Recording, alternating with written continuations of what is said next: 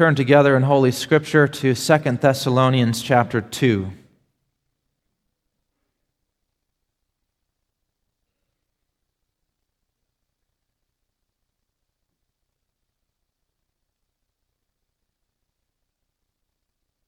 The Apostle Paul in this chapter is responding to a certain mindset that was in the church of Thessalonica that thought that Jesus was going to return very soon, maybe tomorrow, maybe a week from now, maybe a month from now. And they were troubled by that, disturbed by that. Some of them were giving up their jobs because of that. And the apostle is saying, yes, he's coming soon, but there's certain signs that you need to watch for before he comes. And that's what he's addressing in this chapter. But he gives a beautiful account then of the return of Christ as the judge. So let's read this word of God, 2 Thessalonians chapter 2. Now we beseech you, brethren, by the coming of our Lord Jesus Christ, and by our gathering together unto him, that ye be not soon shaken in mind, or be troubled, neither by spirit, nor by word, nor by letter as from us, as that the day of Christ is at hand. Let no man deceive you by any means, for that day shall not come, except there come a falling away first, and that man of sin be revealed, the son of perdition, who opposeth and exalteth himself above all that is called God, or that is worshipped, so that he as God sitteth in the temple of God, showing himself that he is God. Remember ye not that when I was yet with you I told you these things? And now ye know what withholdeth, that he might be revealed in his time. For the mystery of iniquity doth already work, only he who now letteth will let until he be taken out of the way. And then shall that wicked be revealed, whom the Lord shall consume with the spirit of his mouth, and shall destroy with the brightness of his coming, even him whose coming is after the working of Satan, with all power and signs and lying wonders, and with all deceivableness of unrighteousness in them that perish, because they received not the love of the truth, that they might be saved. And for this cause God shall send them strong delusion, that they should believe a lie, that they all might be damned, who believed not the truth, but had pleasure in unrighteousness. But we are bound to give thanks always to God for you, brethren, beloved of the Lord, because God hath from the beginning chosen you to salvation, through sanctification of the Spirit and belief of the truth, whereunto he called you by our gospel, to the obtaining of the glory of our Lord Jesus Christ. Therefore, brethren, stand fast, and hold the traditions which ye have been taught, whether by word or by our epistle. Now our Lord Jesus Christ himself, and God even our Father, which hath loved us, and hath given us everlasting consolation and good hope through grace, comfort your hearts, and establish you in every good word and work.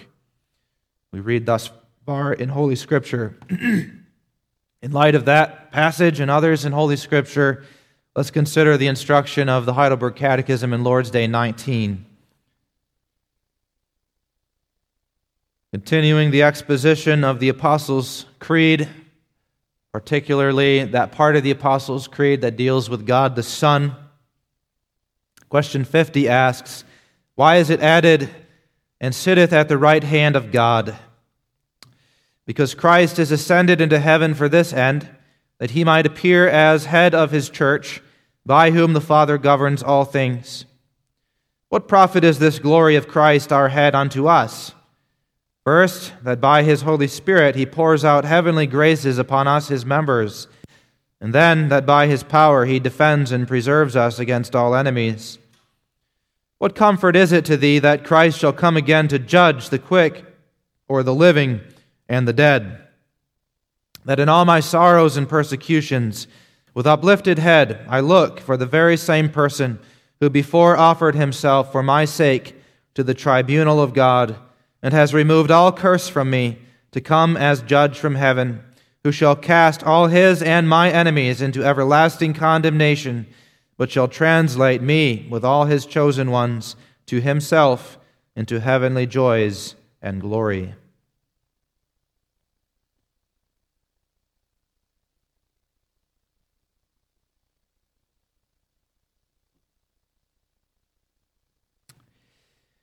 Beloved congregation in our Lord Jesus Christ, there is a certain dread that we feel when we think about the end of the world.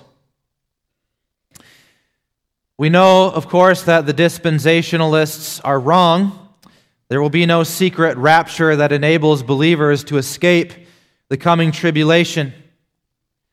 We know also that the postmillennialists are wrong. There will be no golden age in which Christians rule this world for 1,000 years. But there's a part of us, perhaps, that wishes that they were right, that we could escape what's coming. The world is getting darker.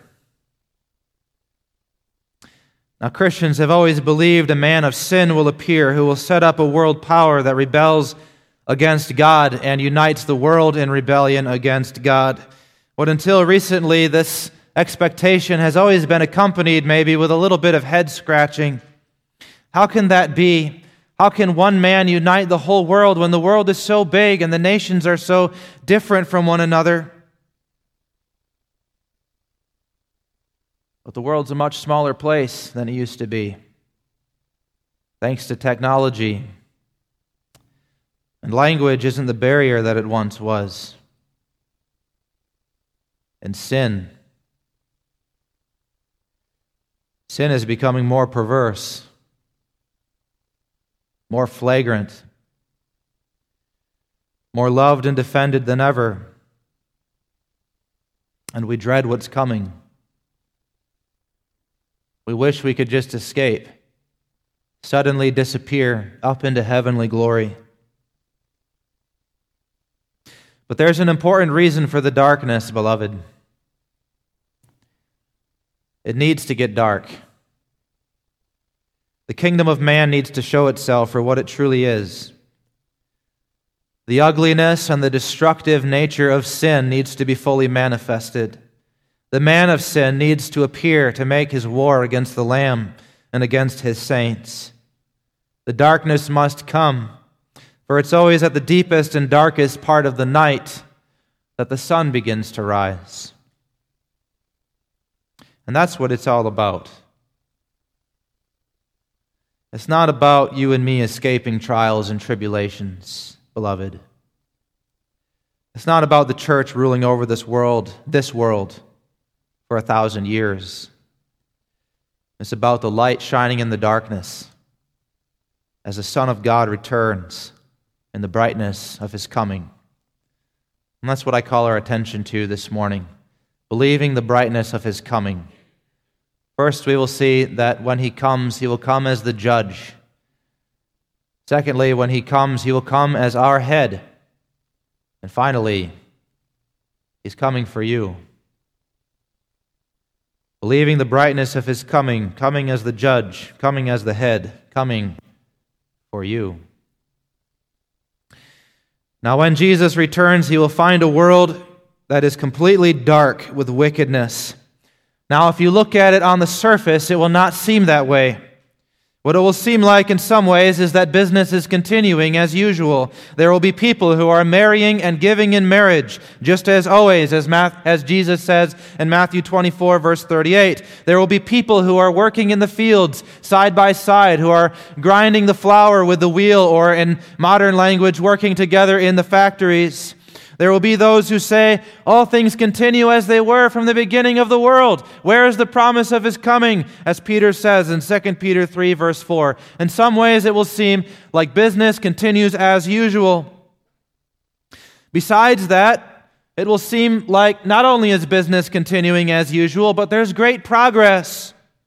There's great peace and great prosperity for the human race that has been achieved. And it will be a greater peace and a richer prosperity than the world has ever seen before. The marrying and the giving in marriage will be accompanied with lavish eating and drinking and feasting. The laborers in the fields and the factories will be creating a wealth unheard of ever before. The world, as it will be at the very end, will be a new Babylon, full of gold and silver and precious stones, full of the merchandise of the kingdom of this world. As Revelation 18 describes it, cinnamon and odors and ointments and frankincense and wine and oil and fine flour and wheat and all the goods that you could ever desire, it will all be there. The world will be apparently at peace. The human spirit at last will have achieved its dream, will have unlocked its full potential. This is what the men will be saying. This is what it will look like. And it will all be thanks to the one man who made it all possible. One man, a man who dismisses religion, a man who scoffs at the true God, much to the laughter and applause of his followers. But a man who, even as he scoffs at God and dismisses Him, creates a cult around himself and sits enthroned at the pinnacle of human society and benevolently receives the worship of the multitudes who revere him as if he himself is God in the flesh. Sitting in the temple of God, the apostle says, this person will show himself that he is God, all the while opposing and exalting himself above all that is called God. That's verse 4. And he will seem like a great deliverer. He will seem like the Savior of mankind. He will seem like the one man you can really trust in. And his kingdom will seem like a kingdom of light, a kingdom of peace, a kingdom of plenty. But beneath this kingdom, there will be an undercurrent of darkness. The peace, the wealth, the entertainment, the security, the safety, it's all a lie. It's a strong delusion. It's a kingdom built by Satan with his power, with his signs, with his lying wonders. It's a kingdom designed to tickle the fancies and to inflame the pride of the human heart that loves to be at ease, the human heart that loves pleasure more than God, the human heart that worships the human spirit rather than the Spirit of life, the Spirit of truth, the Spirit of righteousness, that Spirit that comes from the mouth of the living God. This is no more clearly seen than in the man himself who will visibly represent this kingdom and who will stand at the pinnacle of this kingdom, the man of sin, that wicked who shall be revealed. That man whose coming is after the working of Satan with all deceivableness of unrighteousness in them that perish. In the Greek, that wicked is anamos, that is, the one without law. And that tells us everything we need to know about the nature of the peace that this man will give to the world. It will be the kind of peace that allows men to imagine, at least, that they are their own gods, to know good and evil, to decide what is good and evil for themselves according to their own pleasure and their own lusts. It will be the kind of prosperity that enables men and women to fulfill the lusts of their flesh and to do so without restraint, without any limitation. It will be pleasure that they will have, deep pleasure in unrighteousness. And the man of sin will give them that, enable them to have that. And he will establish his place in the hearts of men through signs and power and lying wonders. Lying wonders. What are those? I don't know. But I can't help but think of certain things that are being developed in our own world today. Virtual reality headsets that are growing in effectiveness and popularity and ease of access. And just like with all technologies, it would be extreme to say that things like that are inherently evil and that there's absolutely no good use for such a device. But what tremendous potential it has for evil. I don't think we have any idea. Just like they didn't know how the internet, though it had many good and positive uses, and still does have many good and positive uses, would nevertheless take something like adultery and explode that into a multi-billion-dollar industry of pornography and sex trafficking, and would destroy the hearts and the minds and the lives of many people from the inside out. So they have no idea to what new heights of evil these new technologies will take the world: virtual reality, artificial intelligence, etc., etc. Where is it all taking us? The hearts of men will be captured by the sensual sights and scintillating experiences available to them, and they will worship the one who gives these things to them. They will exalt him as the Savior, as the deliverer, as God. Meanwhile, those who oppose this man and the kingdom he represents will be crushed. The man of sin has a head of gold, just like that image in Nebuchadnezzar's dream. He appears great, appears wonderful, somebody you should follow. But don't forget that his legs are made out of iron.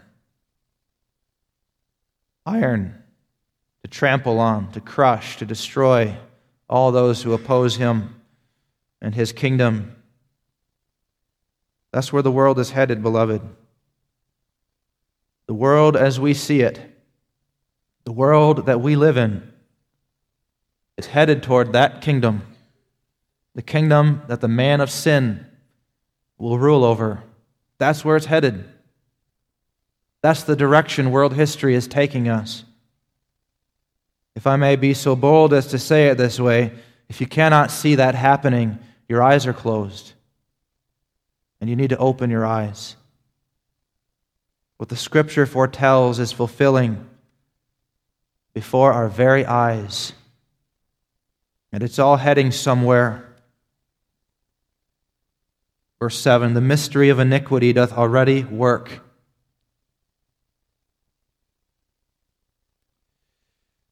The world is getting darker. However, into this dark world there will appear the brightness of the Lord, who returns as the judge of the living and the dead.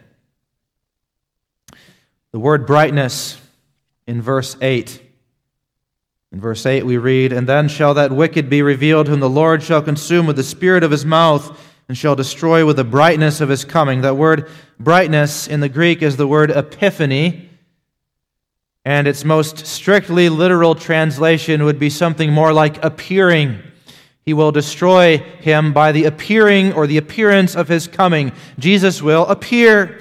He will appear suddenly in the heavens, and when he appears, he will come down from the heavens, and he will set up his throne, and he will judge all men. And the very appearance of his coming will be so drastic that it will be enough to banish away all of the darkness and all of the lies that seem so well established in the world.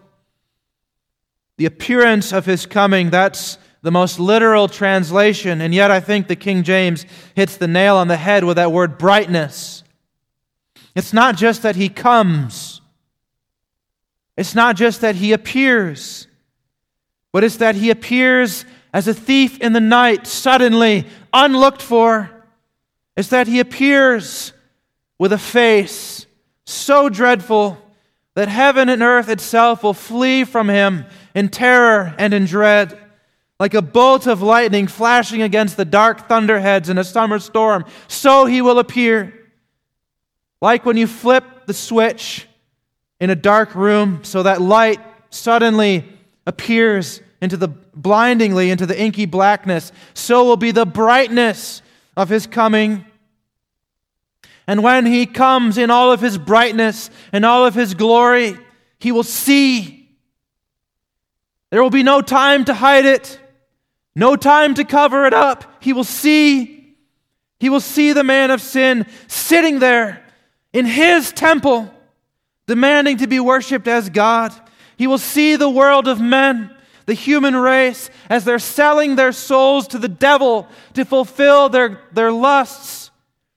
He will see his own people hiding in the dens and caves of the earth, and he will know who is responsible for banishing them there and for shedding their blood. He will know, he will see, nothing will be hidden from his sight. And the brightness of his coming will destroy that man of sin along with everything that he has built. As surely as the darkness retreats when the sun rises on a new morning, the man of sin and all who followed him and all who worshipped him will be gone. Gone.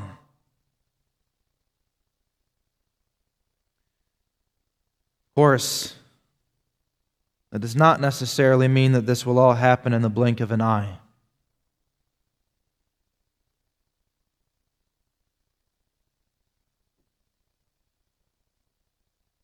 For when he returns as the judge, and there will be a judgment. And the important thing about judgment is that it makes the lines very clear, very stark, very visible. In judgment, there's black and there's white. There is light and there is darkness. There's wrong and there is right. And the point of going through the whole process of judgment is to make this very, very visible, to make it known and understood by all who witness the judgment unfolding.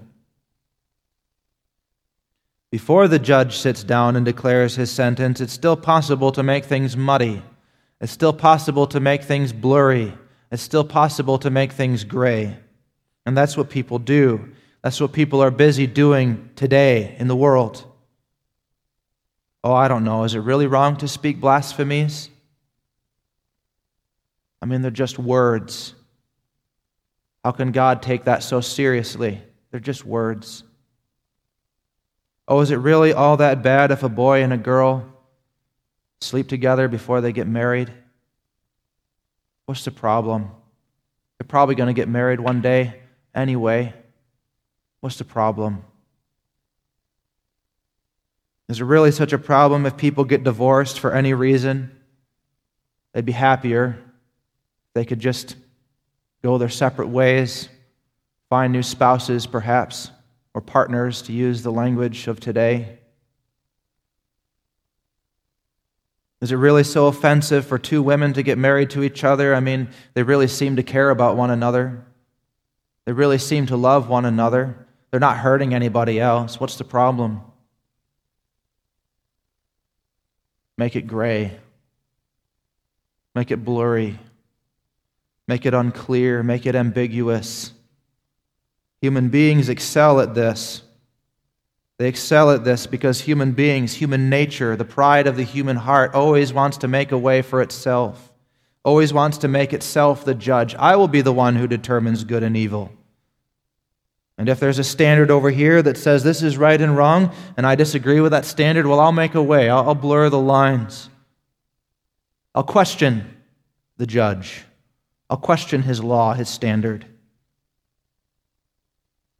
Before the judge sits down, it's possible to do that maybe for a while. But when the judge of heaven and earth takes his seat on his throne, there's no more shades of gray. There's no more questions. There's righteousness and there's unrighteousness. There are lies and deception, such as the man of sin will use to unite the world under his kingdom. And then there's the truth. And there's the kingdom of Christ, which is established on truth. And the point of judgment is that this must be known. It must be known that the man of sin is a liar. It must be known that the peace of the kingdom that the man of sin establishes is a false peace, a counterfeit peace.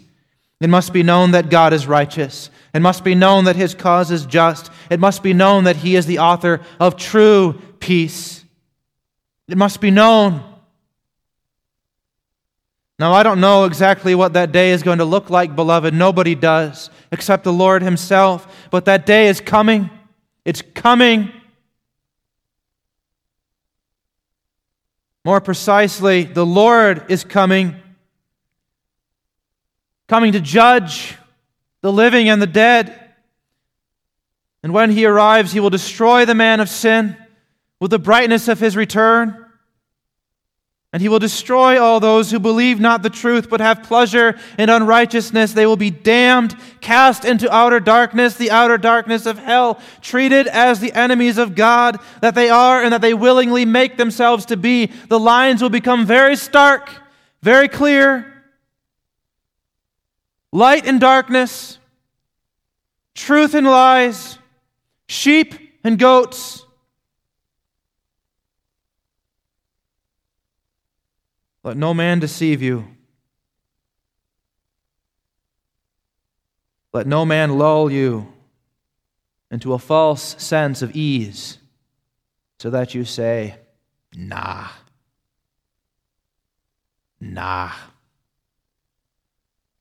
If and when that happens, that's going to be a long time from now. I've got time. I've got time to get married and to give in marriage. I've got time to enjoy my eating and my drinking. I've got time to make a living, time to enjoy life, time to be merry. I don't have to think about judgment. I don't have to think about the return of Jesus.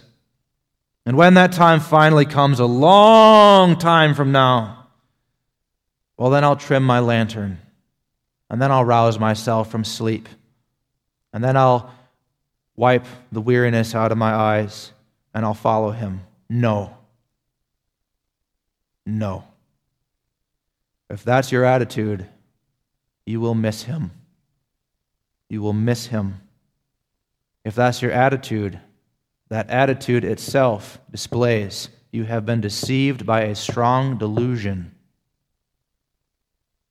The Lord is coming soon, coming to judge all men.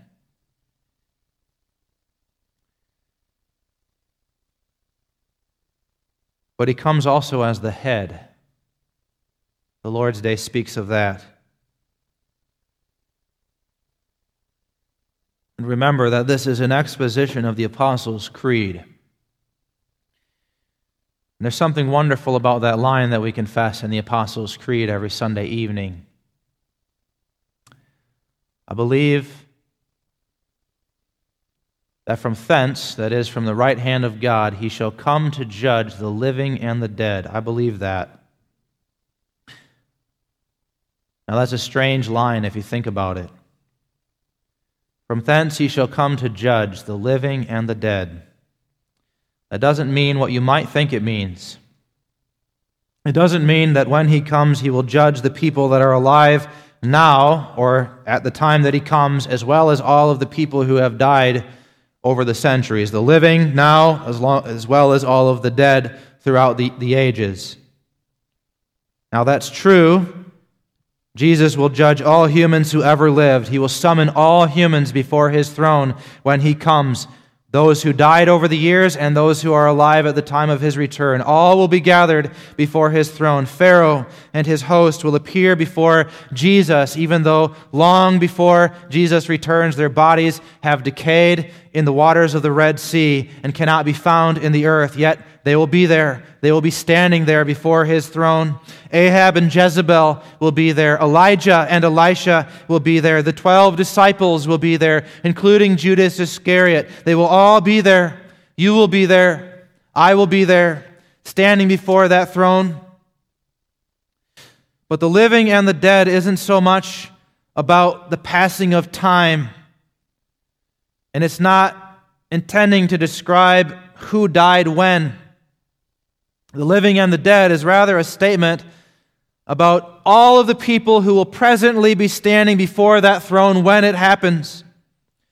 Among all of those people now gathered before the throne of Jesus, all people who ever lived gathered as one multitude now for the final judgment, In that great sea of people that represents all of humanity, there will be the living and there will be the dead. And you will see it that way.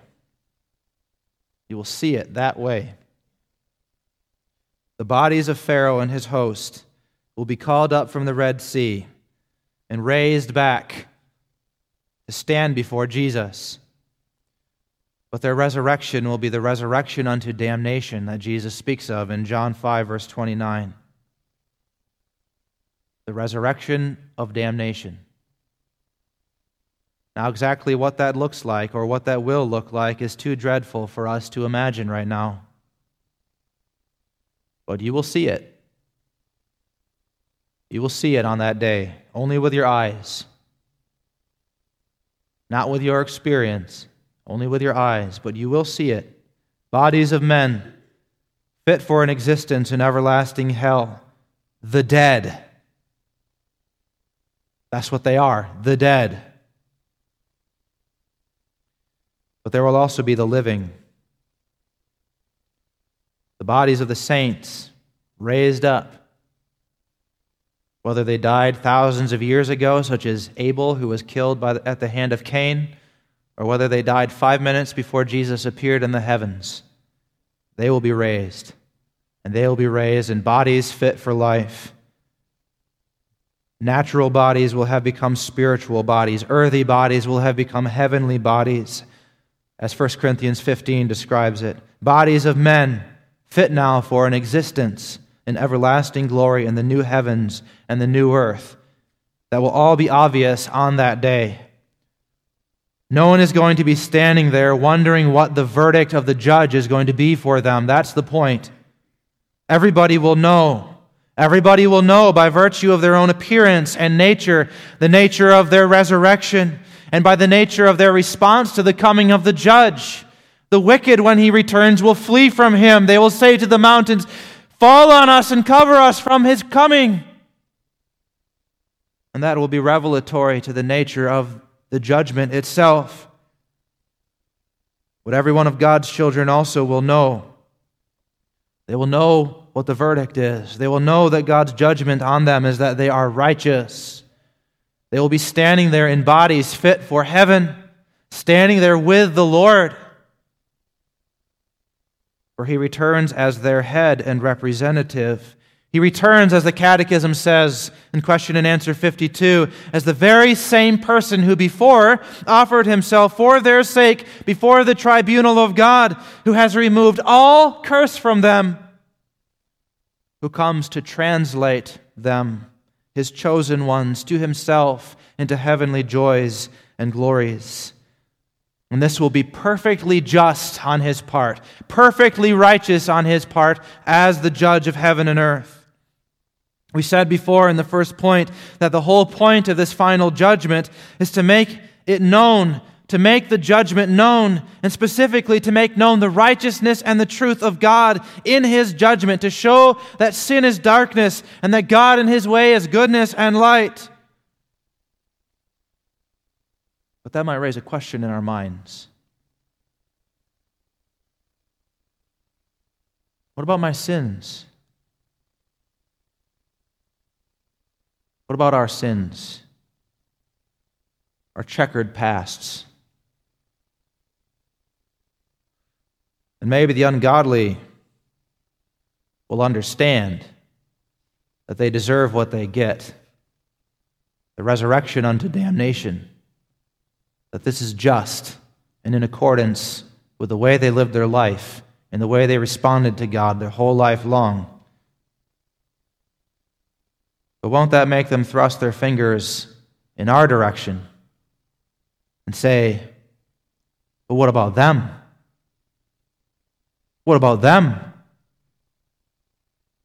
They're no better than us. They've done the same things that we've done. They've spoken blasphemies or laughed at them. They've served their own pleasure, their own pride. They've taken pleasure in unrighteousness, gratifying their fleshly lusts. They've hurt, they've destroyed, they've robbed, They've stolen, they've lied, just like any other man, if not outwardly and openly in their hearts. They deserve damnation, just like the rest of us.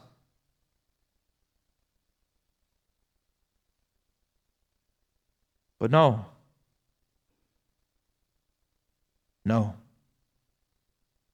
Accusations like these will fall dead on their lips. They'll never even escape their mouths. Why? Because they will have to make these accusations to the judge. And who is the judge? Well, it's the very person whom the world rejected and cast away outside the camp and nailed to a cross as a blasphemer and an evildoer. It's the very same person at whom they scoffed and mocked and accused and said, "He's no Christ. He's a liar. He's a fraud." And with their own hands, they killed him. They condemned him. They stretched his arms out and pierced his hands and feet on that cross. They did it, thus executing the very sacrifice before God that redeemed all of these people whom Jesus Christ calls his sheep. No.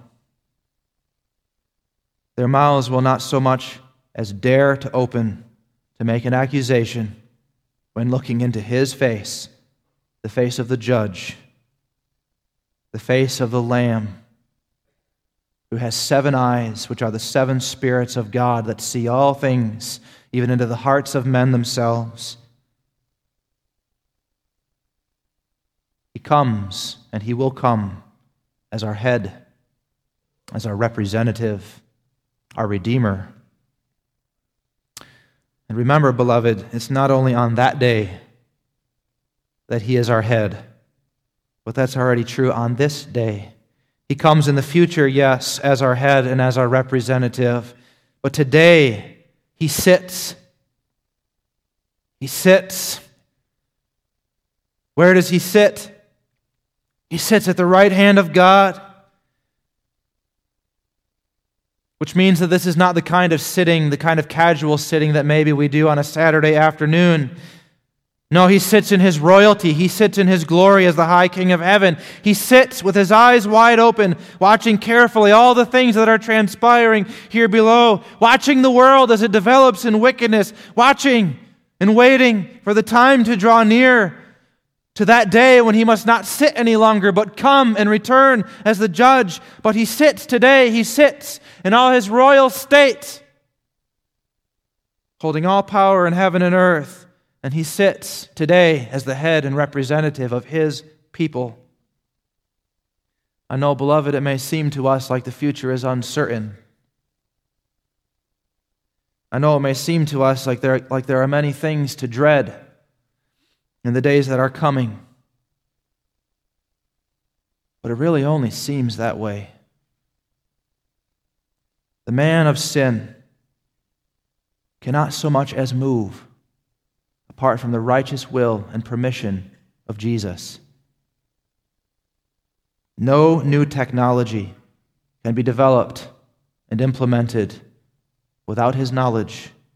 No new frontiers of wickedness can be probed into and explored without him knowing about it. The very delusion itself, that strong delusion that takes over the world, comes according to the sovereign good pleasure and will of God. Did you catch that? In verse 11, it doesn't just say that there will be strong delusion, but it says, "For this cause God shall send them strong delusion, that they should believe a lie." It's not the devil sending that strong delusion, although he has his part in it. It's not the man of sin who constructs this strong delusion, although he has his part in it, but God. God shall let the darkness come and fill the earth. God shall allow that to take place. He will even cause it to take place in preparation for the brightness of the coming of his Son. And that means that today God reigns. He reigns. Jesus Christ reigns today as the head of his people, his church, to defend them from their enemies, He reigns today from his place at the right hand of God, from where he pours out heavenly graces upon his people. He sends them tears of light to help them and to encourage them when they find themselves in dark places. He sends them messages of love from his Father from Sabbath day to Sabbath day. He gives them communion and fellowship among his brothers and sisters in the church. Jesus Christ reigns, beloved. He reigns today. He sits at the right hand of God and reigns as the head of his people, the church, and he's coming. He's coming. Coming for you.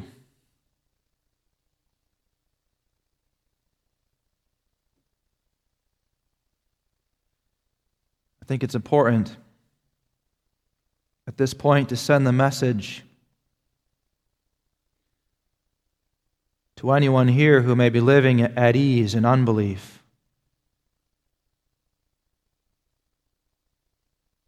He's coming for you. He's coming for you. Don't think he isn't. Don't say to yourself, nah, this is just an old story meant to make us afraid so that we shape up. Don't say to yourself what the scoffer says, where is the promise of his coming? For since the beginning of creation, all things continue as they have. Don't say to yourself, well, maybe this will happen a long time from now, but I've got time. I've got time. I've got time. If that's the way you think, you'll be caught. You'll be caught. If that's the way you think, you have embraced that strong delusion, and you believe a lie, and you will be caught in it. Like those 5 virgins in Jesus' parable who did not have oil for their lamps, and therefore missed the coming of the groom, and found when they came to the door where the feast was taking place that the door was shut against them. The door will be shut, and these will be the words that you hear, no matter how you may protest, no matter how many excuses you may make. Depart from me, ye that work iniquity, I never knew you. For all who live in unbelief, who walk as the enemies of God, He's coming for you too. He's coming as the judge. He's coming to damn them for the pleasure that they take in unrighteousness. Don't think He won't. Don't think He'll make an exception just for you. There's still time, though. That day is not upon us yet. There's still time. Today, as the psalmist says, today, if you will hear His voice, harden not your hearts. Don't explain away your sin. Don't try to make them gray with excuses. Turn from them. Turn from them. Believe on the Lord, who shows great mercy on sinners who repent, who takes no pleasure in the death of the wicked when they turn to Him for forgiveness and life. He's coming. Don't forget it. And as for you, beloved, who know Him and are known of Him, He's coming for you. He's coming for you. And we're not to be afraid of His coming. Oh, I know there's a certain dreadfulness that even God's people will experience on that day. Everything will change in a moment. Things that we thought impossible will happen before our watching eyes. The stars will flicker out and fall from the heavens. The mountains will crumble into the sea. The heaven itself will be rent wide open, and we'll be standing there wondering, how is that even possible? There will be a dread awe as we behold the power of the sovereign Lord in His return, the brightness and the glory of His coming. But we're not to be afraid. Not afraid with that terror that the wicked will have as they say, let the mountains fall on us and hide us from His coming. We're not to think on that day, well, what if I'm not among the living? What if the verdict goes against me? What if I'm condemned to death in the end? We're not to look at that day with the terror of judgment. Beloved, we're to look at that day with hope. Hope.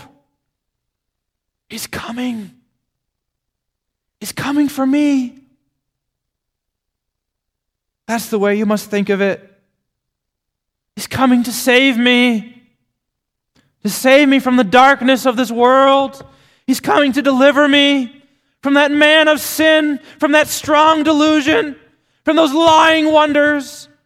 He's coming for me to translate me out of this hole in the ground that I call a home, so that I can go to my true home, which is in heaven. He's coming, and it's certain that when He comes, I will be among them. It's certain that on that day I will enter into life. It's certain, because God hath from the beginning chosen you to salvation, the apostle says. Chosen you to salvation through the way of sanctification and belief of the truth. But your salvation on that day does not rest on your will. It rests on His. He will save you. He's coming for you. He's your head and your representative. Believe that, beloved. Believe it. Hold it close to your heart and persevere through all of the darkness and all of the fears that are coming. Stand fast. The apostle says, stand fast. Plant your feet firmly on the ground. Stand fast and hold to the traditions that you've been taught. And God will comfort you. He will grant you all consolations as you wait, as you watch, as you expect the brightness of His coming. Amen. Let us pray. Our Father in heaven, what a day that will be. We can scarcely imagine it.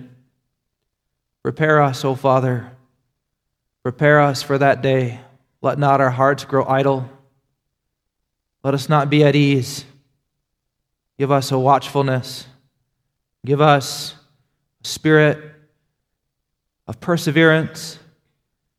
Give us open eyes, that we may know the times in which we live, that we may not be deceived, but that we may be sanctified by the Spirit. Give us the grace, O Father, and the strength to stand fast and to hold on to those traditions, that we may see in that day the Lord and His return without dread and terror, but with hope, with all of our hopes being fulfilled.